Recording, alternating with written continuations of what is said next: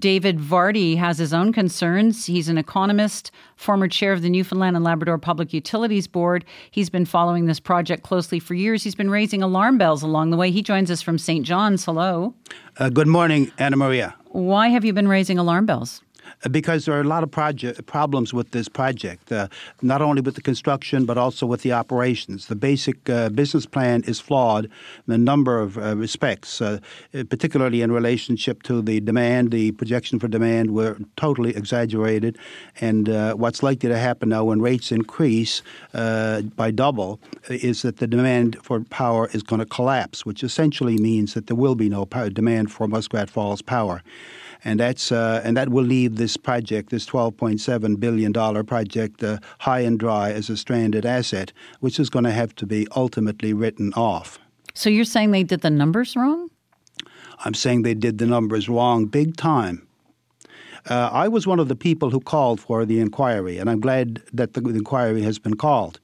But I had hoped there would be a consultation process on the terms of reference, because I think it's very important to get the terms of reference right.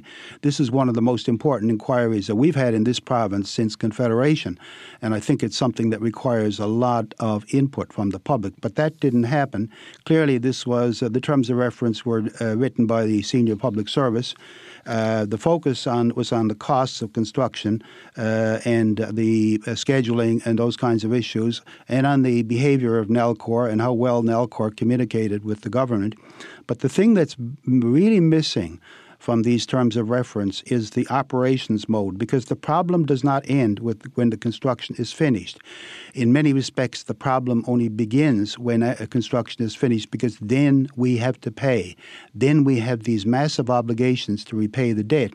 And so that's the question. How are we going to meet those obligations? So the focus of this inquiry, what I had hoped was that this inquiry would focus, yes, on the past, but only in terms of informing the future. What we need to do is find solutions for the flawed business model with which we've been working. So this is not broad enough. The terms of reference are not broad enough to actually focus the commissioner on the problems associated with Muskrat Falls that can be fixed. We're going to spend a lot of money on this inquiry, probably an 8-digit number, and it's important that we get value for money from this inquiry. We're not going to get value for money if we focus only on the past. Okay, but the terms of reference are very broad. Could not Justice LeBlanc go to the very places you're talking about in terms of his inquiry? Could he not ask those things if he chooses? That's a very good point. That's a very good point, because it leaves in the hands of the commissioner the fate of this whole process.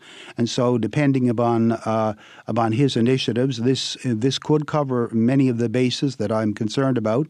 But one of my concerns is that I'd hoped that this would be not just a single commissioner, that it would be a panel of commissioners, including an engineer with experience in building mega projects in various places throughout the world, and also a person who has got expertise in energy policy, energy economics, and public utility regulation. He can draw on those people. He certainly can draw upon those people, and if he does, that's wonderful.